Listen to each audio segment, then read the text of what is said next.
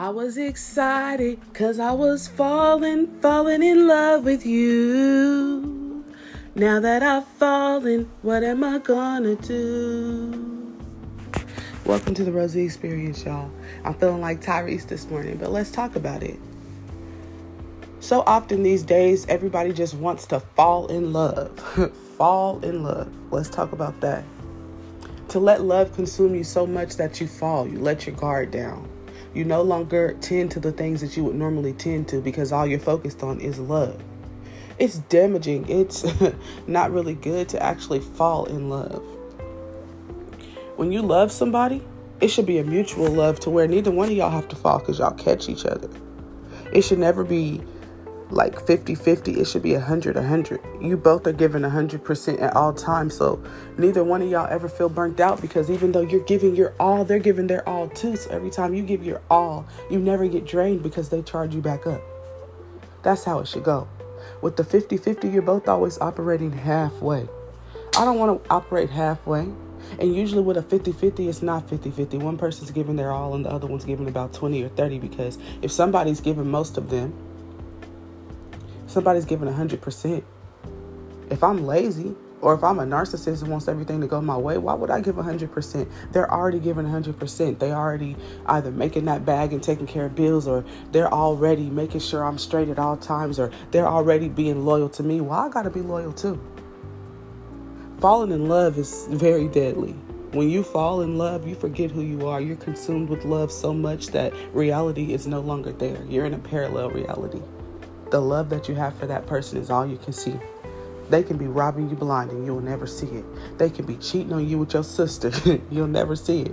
They could be abusive, but you won't even see that. This is my situation. When I was in my relationships, I look back, the abuse that I was going through, I acted like I wasn't there. I mastered escapism. If y'all go back and listen to, I think like my second or third episode, season 1, mastering escapism is real. When I was going through what I was going through, I made sure to stay high. I was high. I did not feel like I was going through it. So let's say my children's father comes in the house mad and he's punching me and he's yelling at me. I would just turn my brain off. This ain't happening to me. It might be happening to my body, but my brain ain't there. My brain's somewhere in paradise. And when he's done with what he's doing, he would always either run me a hot bath or try to have sex with me or say something sweet or, like basically turn it into that didn't just happen. Of course, it would take a while because he was the type that liked to nag and like make you remember what he did. He'll even be like, internalize it. So with me, I got my brain turned off. I'm ignoring him. I'm not responding, and that makes him matter. So he'll keep hitting me. But then when he's finally done with his little fit, it will be like nothing ever happened.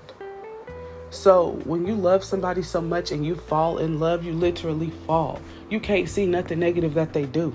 When they do negative things, forget about it. It's like it never happened because you know that the calm is coming after the storm, so you ignore the storm. I never want to fall in love again. I would like for someone to love me enough to show me that love comes with reciprocity. Love comes with someone not only telling you they love you, but making gestures to make sure that you're good at all times. Making gestures to make sure that you're using your brain so that you don't become their puppet. Making gestures to make sure that no matter what y'all go through, you know that they will never put their hands on you. Like, I want my love to be so real that I already know I'm going to give 100%, but that person giving it back. That person's giving 100% before I even lift my finger to give my 100.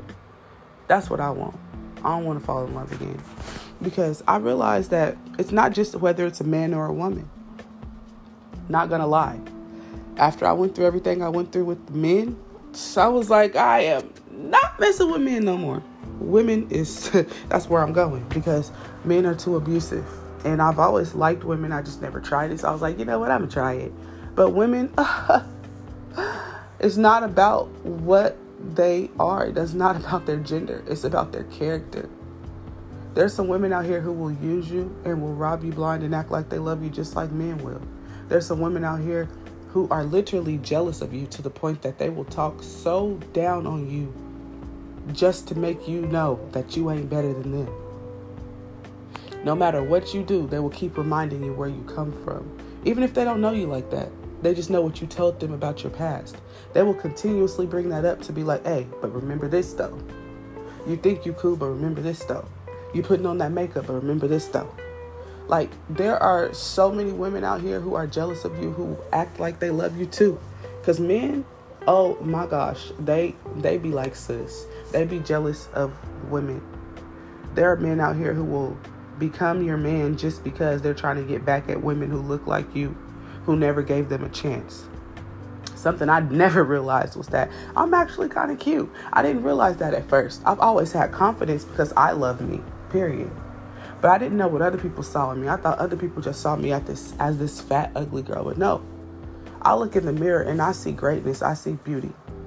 And not only do my followers on TikTok always tell me how pretty I am, not only do my followers on Facebook and Snapchat always tell me how pretty I am, but I actually look at myself and feel pretty. My children call me pretty. Everybody around me calls me pretty. So clearly I'm pretty.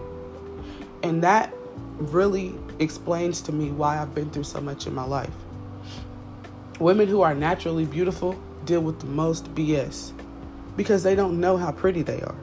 You can look at a beautiful woman and be like, ooh, she must have it. She must got a man. She must got this. She must got that. Like, no, most of the time, beautiful women are the most damaged because men and women only want them as a souvenir. Like, yeah, I got her. She pretty and she on her stuff. She gives me money. She makes sure I eat. She makes sure I straight, blah, blah, blah, blah, blah. And they'll just flaunt you around, but they don't want you.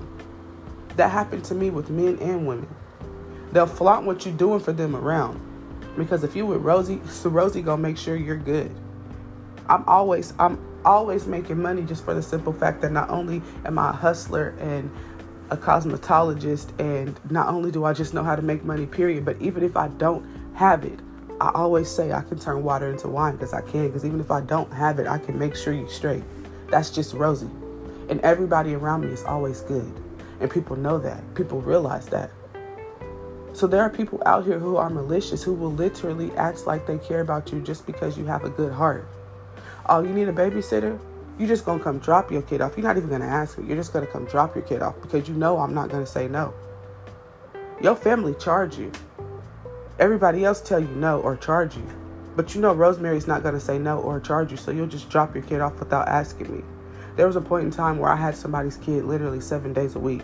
And on my quote-unquote off days where I'm supposed to be at home with my kids off kicking it, I have 5 kids at my house instead of 4.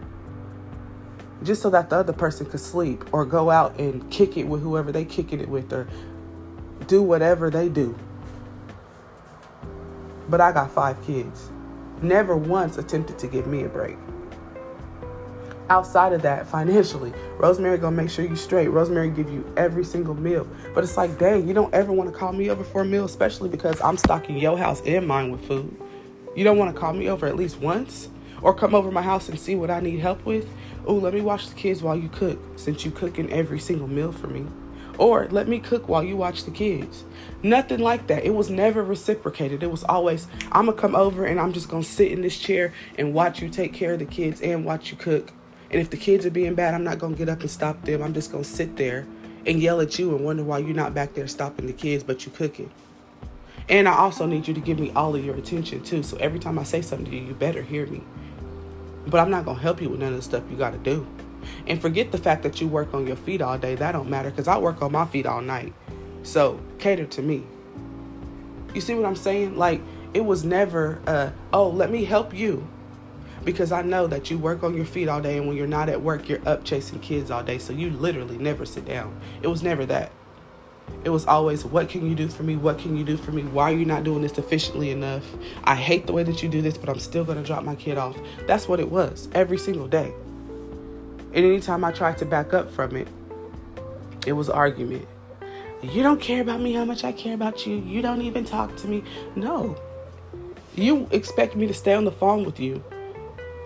Anytime you call, we'll be on the phone for hours, but you don't care about all the extra stuff that I have to do. all the extra stuff I have to tend to. And you work third shift and call me and we talk on the phone. So it's like I'm not sleeping either. I'm up third shift on the phone with you all night. And when I'm not on the phone with you, I'm taking care of your child and mine. Or I'm at work. So it was never reciprocated. I never got anything that I gave in return. And I gave a lot. I didn't expect nobody to be like me.